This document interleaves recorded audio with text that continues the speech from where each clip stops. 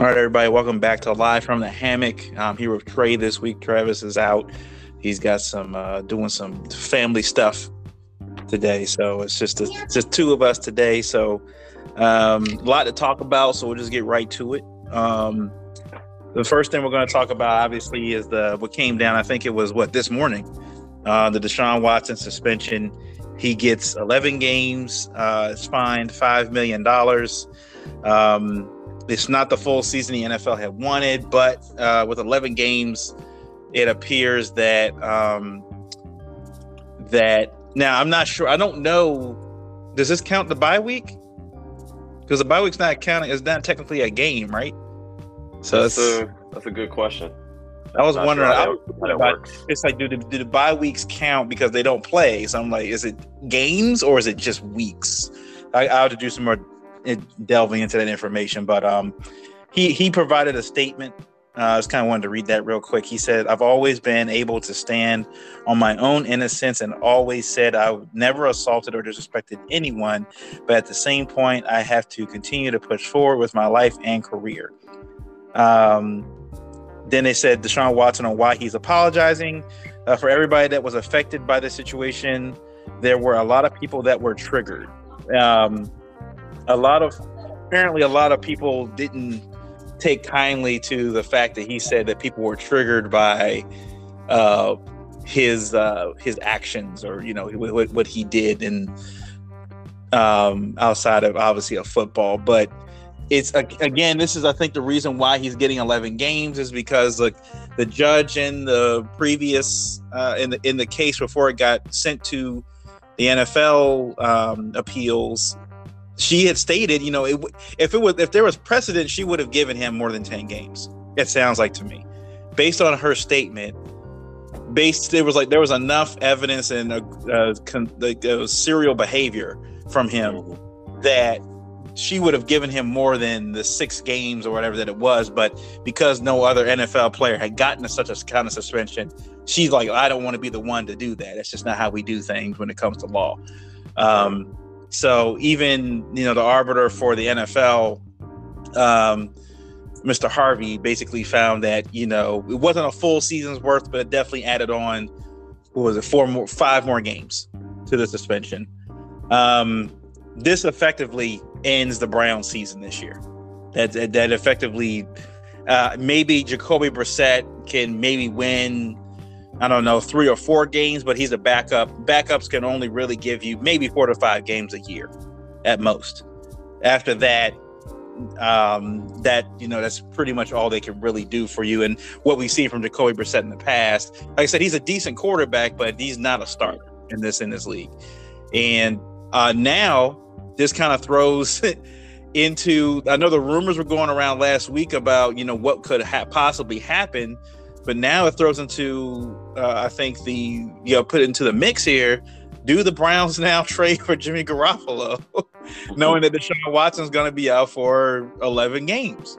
If they want to try to save their season, do you now go and pay what they would be paying? 4 quarterbacks? If you include Baker Mayfield. Yeah. I don't like the Browns at this point have to assume there's no, without a decent quarterback, there's no way we can, with a healthy Ravens team, a Steelers team seems like it's got their guy or guys or whatever, how that's going to work out at quarterback. They have a pretty good defense and offense there. And then you still got the Bengals. There's no way I see the Browns even finishing above. I mean, they'll be in last place. Yeah, if the other 3 teams are in it, they'll be in the mix to try to get one. But the Browns at this point are in 4th place. Now that the suspension seems to be, now it's final, it's stamped. He's going to be suspended for 11 games. What do you think is, I guess, the outlook for the Browns this season? Do they go ahead and try to salvage this year, make a trade, or you think they, let's just go ahead and let's just kick the ball down the next season? Yeah, I mean, if I'm the Browns, I mean, I'm just gonna put my money on Jacoby at this point. I just don't see the value in losing a pick or whatever the case may be for another quarterback.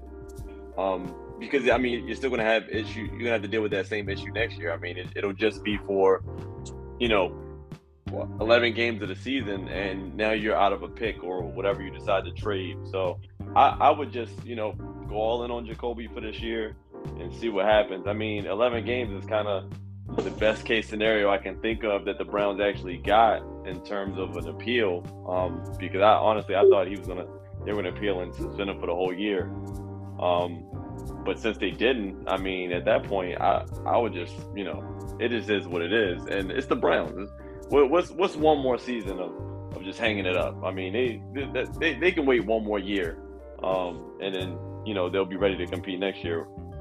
Depending on the circumstance. But I don't think you trade for another quarterback or Jimmy G or anything like that. But who knows what their mentality is? Maybe they think that they can win now or make some noise. I mean, I doubt it, but they still have a solid running game, and that's always going to be a strength of theirs. So it's not like they're completely SOL because Deshaun's not there. I mean, they have other ways to win football games. It's just I think in the AFC North, honestly, I think Jacoby Brissett might be enough with the type of solid run game that they usually have to at least win a few games. I still think they're going to be on the bottom portion, as far as the AFC North, as far as our division. I agree. I think they're looking at probably 4th place right now, but I wouldn't be surprised if they're like 500 or close to that, by week 11. Like I can still see them winning a few games with Jacoby, just because he has enough experience, at least, even though he's not like a true number one or anything. He still has enough experience to manage a game and make a couple splash plays here and there down the field. So you never know. But I definitely wouldn't make a trade or give anything up, because I mean, it's just gonna be temporary anyway. I mean, whatever you get back for whatever you trade away, it's gonna be pretty much a useless scenario come week 11 and so on. So yeah, if I'm the Browns, I'm not giving nothing up. I mean, worst case scenario is they're horrible and they don't make the playoffs and you just gotta wait another year. But best case scenario, they come out of this, they get up till week 11 and they won half of their games, lost half of their games, and they still in it. So we'll see how it shakes up. Yeah, I mean, look at the Ravens last year, right? I mean, yeah, we had Lamar, but I mean, they lost 10, 11 players, and they were still 8-1. So I mean, look, anything's possible in the NFL. We've seen weirder things happen, right? So I mean, the Browns still have Nick Chubb, they still got Kareem Hunt back there. He's still going to have a really good defense. I expect the tight ends to get a lot of work. I expect Chubb and Hunt to just go off this season, because they're going to lean heavily on that running game, I think, for a lot of their games. And the defense is going to have to get turnovers. They're going to have to get turnovers and try to shorten the field for Jacoby and, limit the opportunities he needs to go down the field like 70, 80 yards kind of stuff, to get down the field. So if they can keep the field within like 40 yards, I think they're in a good shape. But at any point, I do think, I said, at some point during the season, the wheels will come off at some point. The Brissett, I think I think he can get them 5 or 6, but can he get them to like 8 or 9 is the question. Right. And then also, again, that depends on what happens in the rest of the AFC North. Guys getting hurt, or teams not performing to expectations. So look, the season's not here yet, but look, weirder things have happened. Yeah, he's out for 11 games, so I hope he gets the help he needs, and works with the quarterback coach or something in the off season, because apparently, I don't know if I watched some of the highlights from this past weekend, and he didn't look good. He looked like he had played in 2 years. So I mean, he's going to need to get some work in, even while he's out. I was going to say, I will say, I forgot about the whole Kareem Hunt requesting the trade and all of that. That might be one scenario where it might make sense to make a trade to get somebody. If he wants out and he's not willing to, play, or he's disgruntled, or whatever the case may be, if they can make a trade and get him, offloaded and maybe get a couple things back in return, including, maybe a quarterback to get them through, then, maybe that might be the one scenario that might make sense for them to make a trade. But if it's something they don't have to do, I'm still not pulling the trigger on that. Oh yeah, I mean for sure. So I think Kareem Hunt only has. I think he's got. He'll be a free agent as of next year. So at the end of the season. So that would make sense if anybody's if anybody's calling the phone for the Browns. If I'm the Browns, I'm taking that call. Because I mean, he can leave for nothing at the end of the season, or you can get something for him. Because he's only been, people forget, he's only been in the league for 6 years. He's only 27. Yeah. So I mean, he's still got plenty of years, and he's been him behind Nick Chubb. I mean, they've had one of the best 1-2 punches in the NFL. So I'm like, there's got to be a team out there that's starving for a running back that could use a Kareem Hunt.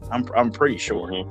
If I'm the Browns right now, let's try to, it's that mindset. We understand what we got to deal with this year with 11 games and our starting quarterback is out. But, if we can build towards next season, then that's what we'll do. Let's not let him walk, and let's not let him just leave for nothing,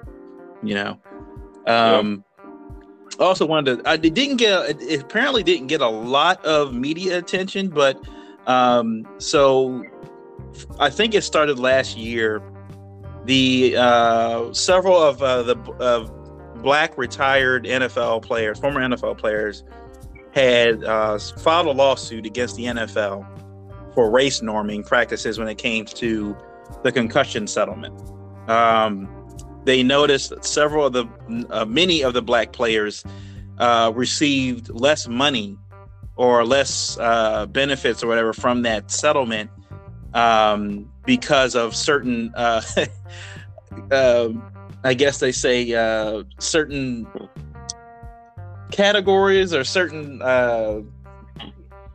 stuff that was put into determining what the effect of apparently each person's concussion was treated differently, or the effect of the concussion was treated differently. And they found out about, I think last year or the year before, that the NFL had basically deemed black players, mind you people, this is 2022. This apparently this practice was put in within recent years. So it's not like something that was put in like 1942 or something like that. This is fairly recent. Wow. It put policies in place that basically stated black players were already at a lower form of brain cognitivity or brain function, so that a concussion wouldn't deter, wouldn't like limit or like greatly decrease their ability to whether like go through society and things like that. So they were given less money. So they were already they put it in scientific terms, but in layman's terms, they said these black players are already stupid. So we don't need to pay them any more money because, well, the concussions didn't really hurt them anyway because they're already dumb. So it baffles me for the first. I'm glad they won the lawsuit. However, I noticed like when it came, I got the alert and I was just checking the channels just to see, if ESPN or NFL Network or anybody else was reporting. Nobody said anything. Nobody said anything about it. They just kind of, well, yeah, whatever. It just brushes under the rug. And I'm like, for people to clearly state that there's no racism or no kind of favoritism or whatever in the NFL, this case proved it. Hands down, the case proved. All the black players received less money than their. I mean, with a league that's almost 70% black, and almost all of the black players received almost significant. Now, I'm not talking about a few dollars. I think significant money than their white counterparts. Yeah. Just like, the fact that this practice was even going on was like, this should be but again, the NFL is an independent organization. They're not governed by anybody. They're allowed to do whatever they want to do. The owners run the league, and because of the money and the power they have in a lot of the cities of these certain states, and the senators that work run for election in these states, they don't want to tick off the owners. I'll move the team, kind of thing. So I'm glad they won the case, but the fact that they even had to go to court, the fact that this was even done, the fact that they thought this was a good idea to do this practice, and they weren't going to get caught doing it. That's the arrogance, like the gall of NFL owners and executives to think this was going to be that black players weren't going to notice. Yeah, it's super crazy. It's super crazy. Like when I first saw this story, I almost, like you said, I didn't know. I'm like you said, in 2022, like is this something from 2022? Because it sounds ridiculous when you read the story.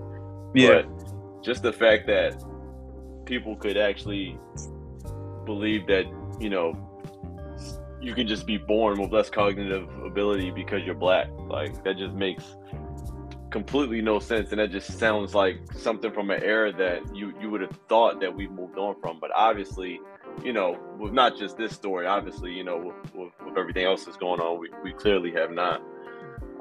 But yeah, it just kind of a weird, just whatever the process was with determining these payouts in the first place, it just seems kind of weird that they're paying people out based on you know, what the decrease in, you know, or what the impact of the concussion or whatever the dimension, you know, whatever the issue was, they're going off of the levels that you've had versus what it's gone down to. I mean, it shouldn't even have gotten to a racial point, but to me, if you're impacted, you're impacted. Why are we saying this person was impacted more, this person was impacted less? Like that, to me, are we really getting down to that detail to identify the specific dollar amount that each person gets? Like if you're impacted, you're impacted. I don't see the additional research outside of just it being for just research that we need to actually put a price tag on the way you were impacted versus the next man. So I think it definitely left open doors for these, you know, racist ideals to just flaunt themselves. Like the report literally just makes no sense. Like as I was reading it, it sounds like something from 1960s or something. Like it just sounds, it doesn't sound like 2022 at all, like you said.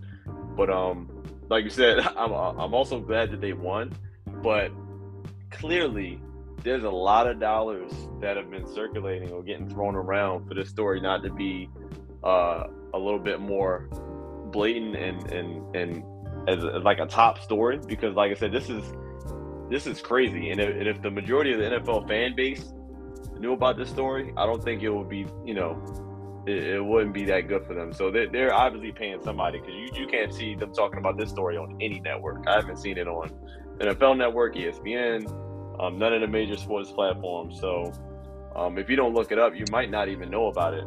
Right. So yeah, it's just a sad situation. But like I said, I'm glad they won the suit, and you know, the NFL they just got to do better. Like this is not a good look. This is like one of those, you know, another stain on the league. And it just keeps going. Every time you keep looking up and like the NFL tries to put a Band-Aid on, you know, the clear racism and that they have in the actual league, and then stuff like this pops up, and it's like it's like first it's like they don't care about the players, but now it's like now they don't care about specific players, you know. Yeah. And it's like you said, it was the 1960s. Like you have to go back further than that. Like I mean, like the slavery days.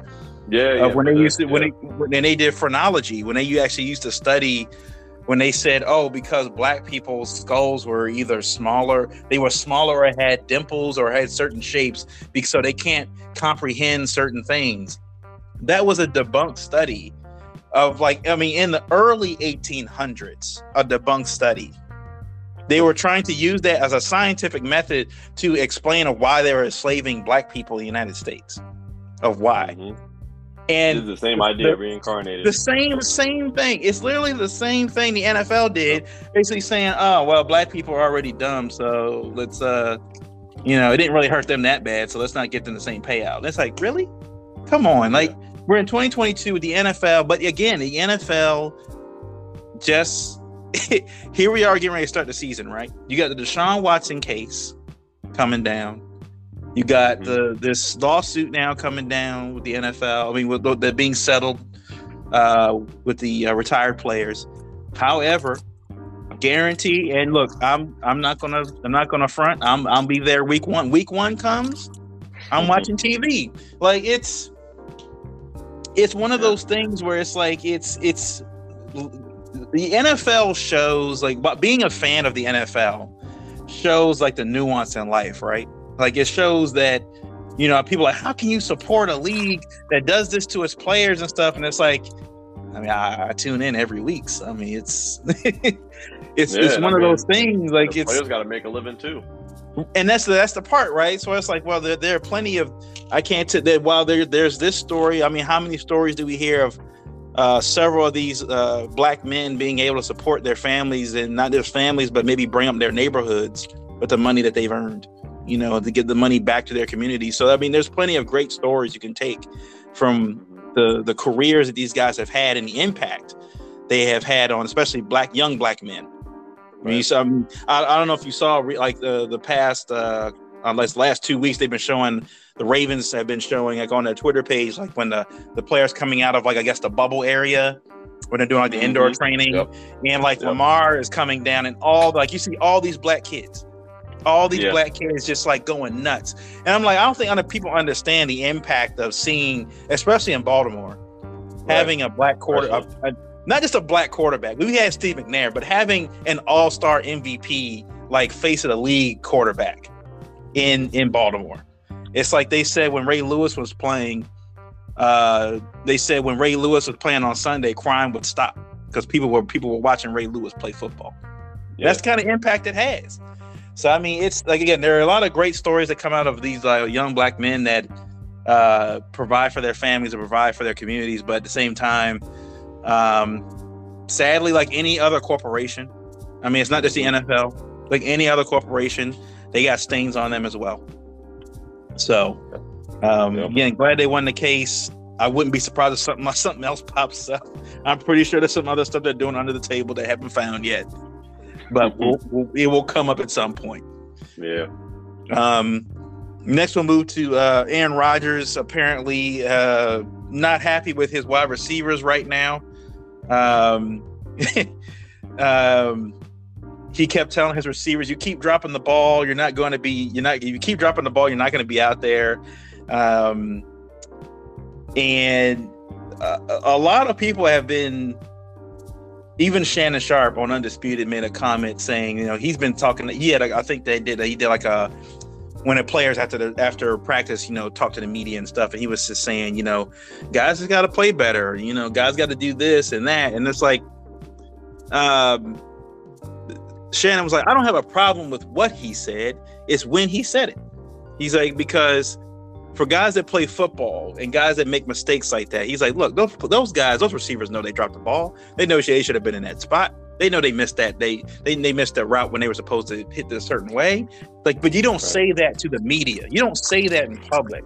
It's like, you know, if you're going to the public, you're like, look, you know, you say we as a team need to get better. We need to do this. We need to do that.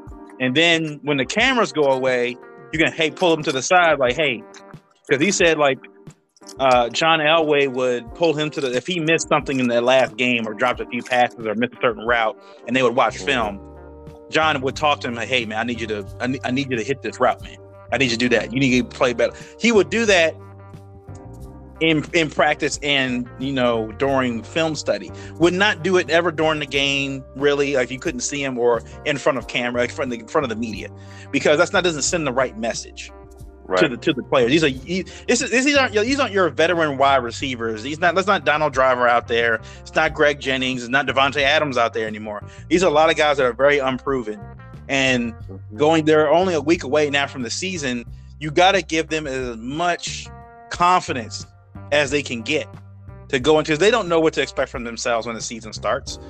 You know, a lot of them playing in Green Bay at Lambeau Field is hollowed ground. It's a different kind of environment from where a lot of these guys came from. So if you're Aaron Rodgers is out there saying to the media, I don't trust these guys, and, you know, I'm not trusting these guys to make big plays, then it's like they're going to kind of go out there and, you know, just they're not gonna feel confident in when the ball's coming to them. They're gonna be like, we're more worried about just disappointing Aaron or making a catch, or he's gonna yell at me when I get off the field and stuff like that kind of thing. Like, right.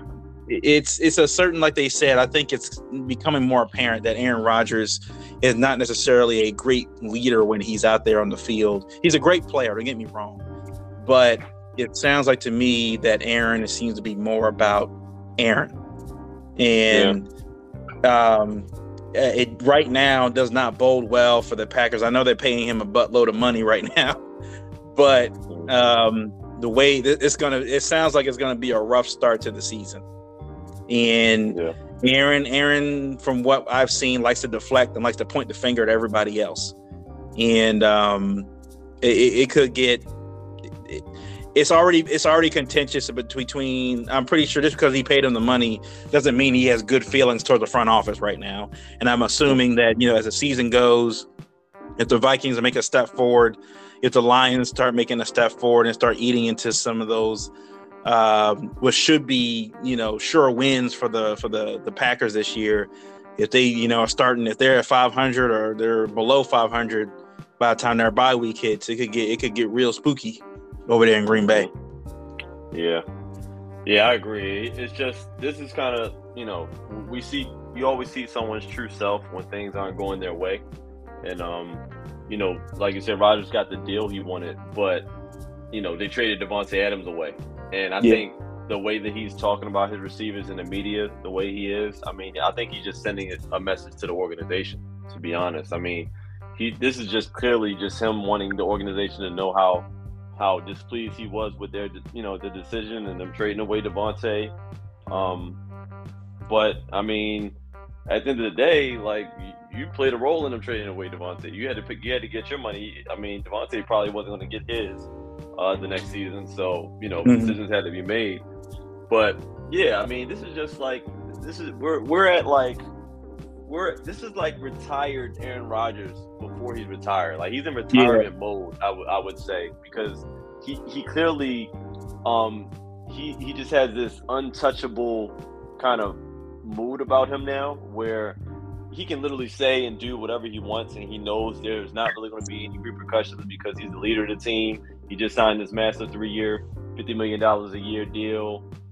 He's really, just day by day, not given, what. Like, he does not care at this point. And so he's just going to tell you how he feels. Now, he's definitely, you're going to be frustrated losing Davante Adams, and now you got a whole bunch of new receivers that you got to work with on a daily basis, and things are not just automatic as you expect them to be. Things are not clicking. You don't even really have a leader wide receiver on the team that can kind of, take that role either. You lost all of that when Davante Adams got traded. So this is just entitled, spoiled brat Aaron Rodgers, and I think, him talking about his receivers in public is really just a shot at the organization, the owners, and the GMs. I think he's just that's just his way of letting them know, because he's definitely not trying to motivate them. A lot of times you can say things in the media and some players will use it as some kind of like motivation almost when they speak it, but there's a way that they do it to where it makes sense. And to me, Aaron Rodgers, belittling his receivers, I don't think that's going to rub anybody the right way. And it's just going to be a free-for-all.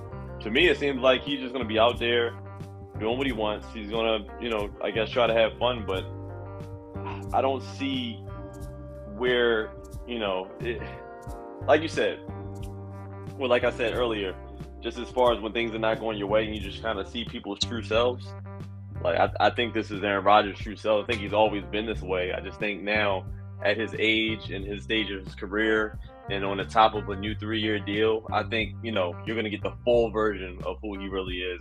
And it's showing now. It's showing now. So I think that's pretty much what that's all about. But I don't think that's fair to the receivers. If he said it, like you said, what Shannon Sharp said, if he said it to them at camp, that's the place for it, in practice at the moment or in practice meetings or whatever, that's one thing. But Yeah, you don't do that in camp, especially a couple of weeks from the regular season. I mean, you're just putting a target on your backs. Like you can't go into the season with zero confidence, with the receivers having zero confidence in themselves. I mean, they're going to get picked apart, and you're going to look crazy in the process. So it doesn't really benefit anybody by publicly shaming them to the media. So it's a lose-lose, but it seems like it's just more of Aaron Rodgers' personality coming out in times where it just seems to be inconvenient for everybody but himself. Like right now, it seems to be okay with the Packers fans for now because they at least did get to the divisional playoff last year and lost. But if they don't make the postseason this year, if the Vikings take that spot, I don't see the Bears or the Lions, but I think definitely the way the Lions played hard last year, I think they could steal a game from the Packers this year. I would not be surprised by that. He usually owns them, but if for fans, I think they like the new Aaron because he's, if you're a Packer fan, you like because he's very vocal. However, when the season gets going and he continues to keep talking the way he's talking, it could get real old real quick with those fans. Again, the Packers are used to a certain standard, and he's back-to-back MVP. So, they expect him to ball out. And if he's out there pointing the finger, the fans will be pointing it right back at him. Like, well, you can blame the wide receivers all you want, but you're Aaron Rodgers. You're supposed to be Aaron Rodgers, right? Back-to-back MVP, he's going to be a future Hall of Famer. Like, you need to will this team to a win. And, like you said, at this point in Aaron's career, does he really care about willing the team to a win? Does he really care? Who knows? But so that's look, we won't have to wait long. The week one is almost here, so the season gets started soon. But we're going to talk about the preseason game, the first preseason game against the Tennessee Titans that the Ravens played last Thursday. So from what I took from it, we all know that Lamar Jackson, I don't think he's going to play a single game in this preseason. They already announced he's not playing this Sunday against the Cardinals. Tyler Huntley did look, good for a backup out there. He held his own while he was out there. He played pretty well. Some things that I noticed out there, they had Falele out there playing a lot. He got a lot of snaps out there. Jawan James looked decent at left tackle for a guy that hasn't really played a position. He didn't look terrible out there. He looked okay. He looked like, some more work, he could be okay.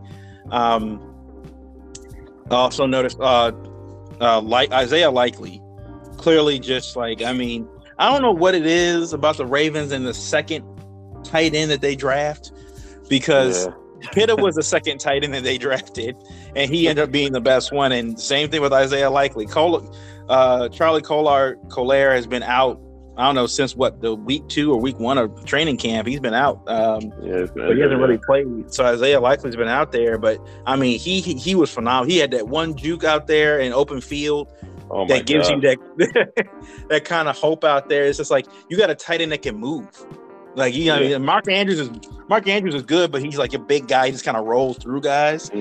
Isaiah Likely, has more of a slimmer frame and can move. Like he took that juke play and got another 5-6 yards out of that play. He looked really good. Shamar Bridges, the wide receiver out of Fort Valley State, made a phenomenal touchdown catch. He made a couple catches. A few good catches, yeah. A few good catches. Everyone. He's 6'4", 200 pounds. So I'm like, he could be a guy that, they're looking for either that 4th or 5th wide receiver slot. And he could be a guy that gets that. Polk was another guy out there that made some decent plays. The offensive side made some decent plays for the most part. Mike Davis looked good out there, running back. I know he made a comment last week. They asked him, what do you see your role is on this offense? And he was like, I honestly can't tell you. And honestly, I think he was correct, because I don't even think the Ravens really know. Right now, the Ravens running back room is kind of full right now. You got J.K. Dobbins, you still got Gus Edwards that, trying to heal. You got Patrick Ricard in there. You still got Ben Mace. You're carrying 2 fullbacks right now. You still got Justice Hill back there. You still got what's his name? Tyler Batty that they drafted. Tyler Batty, now, Mike Davis. You got several of these guys in that room. So I'm like, he's like, I don't know where I'm going to fit in. Like the Ravens are going to seem like, it sounds like they're going to run like the Patriots kind of offense in that run game, where it's going to be like JK will be the star, and then they're just kind of, until Gus gets back, just kind of rotate who's number 2 based on the matchups and stuff. It's going to be tough. He looked good on the defensive side. Travis Jones looked really good. He was getting that interior pressure that we expected from him, so he was doing well. Odafe Owe looked really good out there. They say he's been tearing up in practice. Like he's been because he's been working with Calais Campbell, but it showed out there. I think in the preseason game he was getting out there. Malik Harrison, I know it was only preseason, but I liked what I saw from him over in that game, and especially in the second half. He was flying all over the field. I think he was the one that even forced the fumble that Kyle Hamilton got. Yeah, I think it was him. Yeah. When you look back at the video, I looked back to the replay, and it looked like that was Malik Harrison did it. So they're expecting a lot from him and Patrick Queen this season. Considering where they drafted Queen and Malik Harrison coming out of Ohio State, they're expecting a lot more from them. In this season. I think they're both going into their 4th year, so they look good. Pepe Williams, cornerback, he almost had a pick six. Pick six. In on the sideline, right? He almost had a pick 6, and then he looked good in the return game too. He looked good in the punt return game. So there, Geno Stone was out there. I was glad to see him back out there. I wish they kind of had him more with the first team or second team, because he was a pretty good player last year. So I was kind of surprised he didn't get in until like close to the 4th quarter. But they had the guys we wanted to see played well. Kyle Hamilton did have a few missed tackles here and there, but they said when you look at the film of him in coverage, he didn't look lost out there. He knew where he needed to be. He knew where to go. It's going to take some time for him to be like the star, strong safety in this defense, which is why I think Chuck Clark and Tony Jefferson are still there. But I think it also is going to allow Kyle to kind of, at least for this season, I don't know how long it's going to last this season, or it does last the whole season, kind of let him operate more in the box, per se, more in the box for him. Kind of play that Troy Polamalu kind of safety. We're just kind of roaming around the box and playing the flats and anything over 5 yards, kind of in the middle kind of area. Let him do that. I would say he looked decent in coverage, but they said, in practice, he's had moments where, guys have gotten past him and things like that. So, but again, I think that's not his role. That's going to be Marcus Williams' job, at free safety. Tony Jefferson, like you said, I think when we did our show before the game, mentioned that he hadn't been wearing his glasses or the right prescription for the last couple of years, was finally wearing them. And we saw the one play where Malik Wells threw like a sky ball up there, and Tony Jefferson looking around like where am I supposed to be? And then the guy ended up catching it. I'm like, bailed out. And kind of bailed on the play. That was a weird play. It was a weird play. That's a play that they had. Right, and I was like, I think we were texting in our group, and it was just like, man, did he forget his contact for the game already? He thought he was good, like, But for the most part, look, I did like what I saw. I know Tylan Wallace got hurt on that reverse play that they ran. Of all people to give the reverse to, I just don't think Tylan Wallace is the reverse guy. Maybe because I'm just used to seeing Doob do it, but I don't know. And I just wish he had opportunities, being a regular receiver in that game, but they got that out the way early, and it didn't work out. It's a little concerning, the wide receiver room has been banged up all training camp, right? Rashad Bateman was out for a little bit. Duvernay's been out. I think he's back now. He was back this week. Crochet's been out for a little bit, and Tylan Wallace is out for for I don't know, at least a week or two. So I mean, it was nice to see guys like I said, like Polk and Bridges, like show out in the preseason game, but it just kind of goes to show they were like outside of Bateman. Who's really the guy after Bateman? It kind of can be depend on the week. So the Ravens don't really have a dependable right now, a dependable number two they can really put out there week to week basis out of, so I don't know if, and from what I've heard in camp, the offense has still kind of been struggling out there. The defense has been playing well, but I mean, you can clearly see that the wide receivers are still getting open.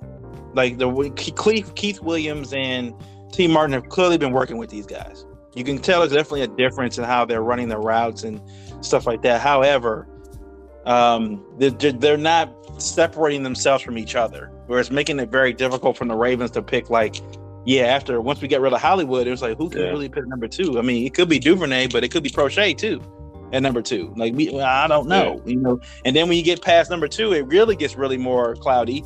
Who can be 3 and 4? Like, I don't know. It really depends. Like, it's one of those things where it's like, do we keep Bridges? Do we keep Polk? Do we keep one on the practice squad? Like, what are we going to do here? And it's like, Lamar, I feel like it's going to be a situation where he's going to be, if Bateman's not there, he's going to, it's going to be likely in Andrews, or working those running backs into the fold and getting them the ball. I feel like that's what this passing offense is going to look like a lot. Bateman's going to get the majority of the targets at wide receiver, but outside of that, depending on how, the packages and how often they're on the field and the play. And again, I'll say this every episode, Greg Roman's the one making the calls, I mean, there was one play I think they had in the game where it was a missed pass. I think it was supposed to be to Likely, but there were 2 other receivers in the same area, all within 5 yards of each other. Like, we had the same problem the last 2 seasons. The same problem where these guys are running their routes, but the routes are all in the same spot. Like, what do you want? They're not. There's no levels. There's no nothing. There's no spreading the field out. They're all running to the same area. So I'm like, again, a lot of this offense is really going to be based on how healthy these running backs are going to be and the tight end play for the Ravens. I'm not counting on the wide receivers unless Odell walks through that door, or they get Will Fuller or something, or they make a trade before week 1 or something like that. As of right now, I'm not counting on the wide receivers to be, the X factors for this offense. I like what I saw. Again, I think this offense, the play calling from this offense just doesn't seem to benefit. Why wide receivers weren't coming here in the offseason. I think it shows. It's showing why wide receivers weren't coming here. I will say, coming in, well, let's just say pre the first game, like before week 1 in the preseason, I was kind of right. I was kind of right there with you. I wasn't really that optimistic about our receiver situation at all. Especially like you said, just finding a clear number 2 or even clear number 3 and 4 receivers. It's up in the air, and I think it's still up in the air. But after that preseason game, I will say, and I loved almost everything that I saw. I mean, from offense, defense, special teams, our new punter, from top to bottom, I kind of loved everything that I saw. But the receivers did win that day. I mean, the receivers, they won the day on just what impressed me the most. I mean, in the offensive line as well, for the most part, after they settled down a bit. But the receivers, they just had a great night. Like, the ball never hit the ground for the most part of the whole game. Yeah, there were no bad drops, right? It was and if it was something that was, highly contested. There were no like drops. Like, they never let the ball hit the ground. Right. All of the receivers looked pretty great. I mean, we're gonna have to figure out over the next couple of weeks, like you said, who's gonna be that 2, 3, and 4. But I mean, it's one of those good problems right now, as it seems. We're going to see, because, I mean, obviously consistency is everything. But, I just feel good about what I saw from Likely, what I saw from Shamar Bridges, and even the other receivers. I was still impressed that, coming out your first game in the NFL to play that well and that early on. To me, I was impressed. I'm not as worried as I was. I don't think, just because I just feel like, that just gives them that much more confidence to have a game the way they had. It was damn near the best that you could ask for in a week 1 preseason game from a team, from a receiver group especially. So I'm not mad at what I saw, and I think I'm just looking forward to seeing them kind of build on that. But yeah, the Ravens are going to have some tough decisions to make because, like you said, not only the running back room is crowded, but the receiver room is crowded as well. Mm-hmm. So it's going to be interesting to see what direction they go. But either way, I'm going to be, I'm going to feel away with whoever they decide to not keep, because, like I said, it was a lot of guys out there on that field making plays. What was that, Thursday night? So yeah. So yeah, we're going to see. I'm kind of torn with just all of the talent that we have. Because, like I said, even from the running backs, I kind of like the way Batty runs as well. Like, I kind of like his style in the backfield as well. Mike Davis, he looked good as well. But, at some point we're going to get J.K. I mean, J.K. is most likely going to start week 1. At some point we're going to get Gus back. I don't know when, probably later than sooner. And Justice didn't look bad either. So, I don't know, man. Like, I just like what I saw, but that's always, one of those things where it makes it even more difficult for them to drill down to whenever we eventually get to a 53, like who's still going to be standing. And from Likely, obviously loved what I've seen from Isaiah Likely, probably one of the highlights, him and Shamar offensively, obviously, but Likely, he just seems to get it. Like, I mean, he made contested catches right out the gate. I probably, in the next few years, I probably would want him to be a little bit bigger, just not bigger to the point where he's slow or anything, but like a little bit more cut up. But he looked good. Like he looked good at the tight end position, and to be making moves like that, it's going to be interesting to see him and Mark Andrews on the field at the same time. Like, I'm just wondering what that's going to do. And also in the back of my mind, I'm like, damn it, here we go again. We got another great tight end potential, and what is that going to do for Lamar and his development? Because like we want to see Lamar get his balls to the receivers as well. But we get another good tight end in the draft, which I'm thankful for. But our receiver door is still in question. Will that be Shamar Bridges? Maybe. I mean, but we don't know yet. But we'll see. And then with Duve and Prochet. So. It's just going to be interesting, but I think all in all, it's one of those good problems to have that we have. That they came out week 1 and pretty much everybody showed out. So the competition is going to be is going to be heating up soon in these next couple of weeks, and I think that's going to definitely separate who's going to stay and who's going to go. But I think it's good that we've seen it on display and that we know what type of competition we're working with, because right now, to me, as far as the new guys, Shamar Bridges, Isaiah Likely is obviously a lot. Shamar Bridges, I think he's definitely a strong candidate for that third or fourth receiver. He's kind of almost locking that position up, almost after one game, but I'm not going to speak too soon. So we'll see what he does in week 2. But yeah, I mean, I like what I see. I just love the competition. So we'll see. We'll see how it drills down, but I'm just glad I'm not the one making those decisions. But I just want to see, Shamar, even for whatever reason, if he doesn't have as good of a game as next week, I still want to see him get another opportunity in the third week. So we'll see how it goes. Yeah, I think you made good points there. Like, Shamar Bridges, I think it definitely at least has earned the right to be the third guy, I think, on the depth chart right now for wide receivers for the Ravens. The Ravens haven't really. There was on the other guys that we do the show with Nitty Gritty talked about in their episode. They were talked about how like the long list of tall wide receivers the Ravens have had over the last, I don't know, just the last 10 years, and how a lot of them have never hit. And it would be nice to have a guy that's over 6'4", 6'5" like that, like Shamar Bridges, that could just take the top off of defense. Like he doesn't necessarily have to be a deep threat, but a guy that you can just throw the ball and he has that range to catch the football. You know, it gives a quarterback a lot more confidence in getting the ball to his space because he knows he's going to come down with it, right? Mm-hmm. And you know, look, I think I don't want to get down on myself by saying, look, there's a lot of guys that are unproven on this wide receiver core, especially Deshaun Bateman.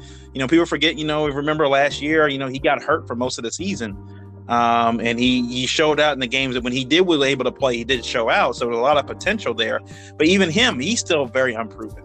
You know, he's going to have to start the season with he's got a lot on his plate, being the number one guy.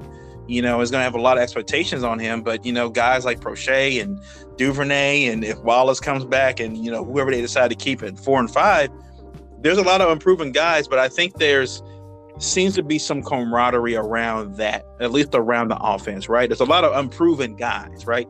Likely, even though he's had a good preseason, once the season starts, if he continues to have a good preseason, there's going to be a lot of expectations on him. J.K. Dobbins was out all of last year.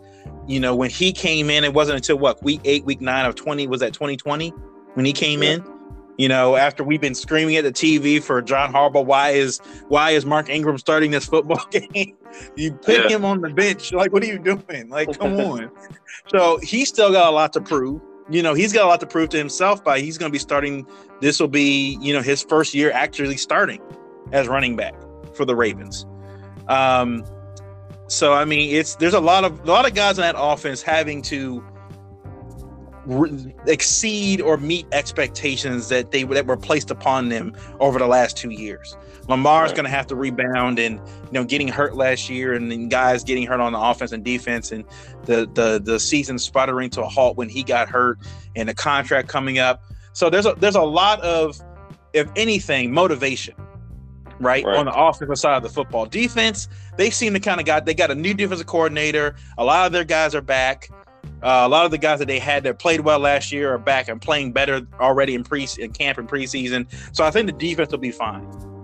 Right. But the offense, I think, if anything else, meeting expectations and just having that chip. You know, if I'm the offensive coordinator and we're in that film room, you know, getting ready for week 1, getting ready for the rest of the season.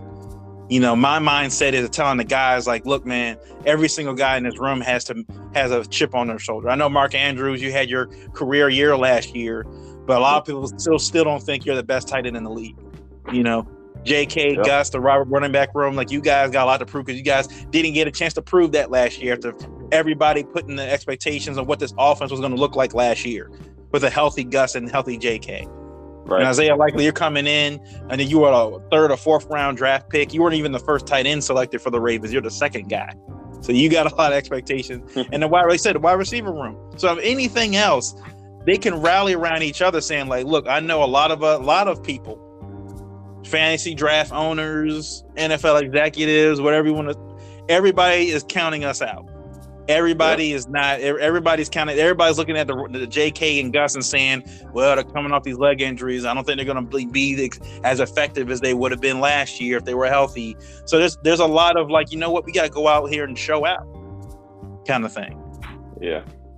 So if anything else, I think the Ravens offense, if they rally around anything, it's just that chip on the shoulder and meeting their expectations. And forget about what all the outside noise. Forget about what the media is saying, even what the local media is saying. Just go out there, play football, and, you know, we'll see what comes. But the Ravens got the Cardinals this Sunday, so I'm not sure if Kyler is playing. I think Kyler is playing. Yeah, I haven't heard anything yet. Yeah, I know Lamar's not playing, but I think they haven't said anything about Kyler yet. So I think he's playing. So we'll see. I'm sure Hollywood will be there. So you know, him and Lamar can hang out if they're, you know, hang out on a weekend or something in Arizona. Show them the new areas to hang out in. You know, and off the highway. Stay off the state. Don't just get a limo. Just get a driver for the weekend, and y'all can just hang out. Don't there drive. You go. Don't get a driver for the weekend. and y'all can hang out in Arizona, wherever. I forgot where they play. See that's the problem. Hollywood's always been used to Lamar picking them up for everything. What was it? Yeah, that's true, right? He's got to drive himself. Right? maybe Lamar already knew. Like, nah, man, I'll drive. I'm good. I'll drive. We already know how you are, man. Let me drive. I got this. So now he's got to drive by himself. He's getting DUIs now. So it's like Lamar already knew. Like, let me save you from yourself. I'll drive you everywhere, man. Got you. Yeah. So look, we'll talk about this. This preseason game. I expect this to be like you said, the most contentious one as far as trying to get spots, because I think this week coming up is the last full week of training camp. So they will be going through getting ready for practice, like for week 1. After this game, they'll pretty much be in week 1 mode. So they'll be ready to go. So they're gonna have to cut the roster down. I think they're already down to 85 or whatever, 85 players now. So I think after this game, they'll be roughly down to within the 60s or something like that. They'll roughly be down to their number by the time they get to that third week. So that third game. So thanks everybody for listening for this week. Hopefully the Ravens we listed in Shamar Bridges, Dafe, and Falele, and Travis Jones, those guys that we need to see, continue to have good weeks this week. And we're expecting a lot of our young guys, I think, this season more than anything, to have good years this year. So there's a lot of unknowns, especially with Mike McDonald being the new defensive coordinator, how that defense will look once the season really starts. So I mean, the Ravens are hoping to win the division this year and possibly more. And I know Lamar is banking on that and possibly getting to at least Super Bowl this year for his contract negotiations. So there's a lot riding on this season, and as we get closer, we'll find out what happens. But anyway, thanks everybody for listening. Trey, thanks for coming on as usual. Of course. And we'll catch you guys next week. Peace. Peace.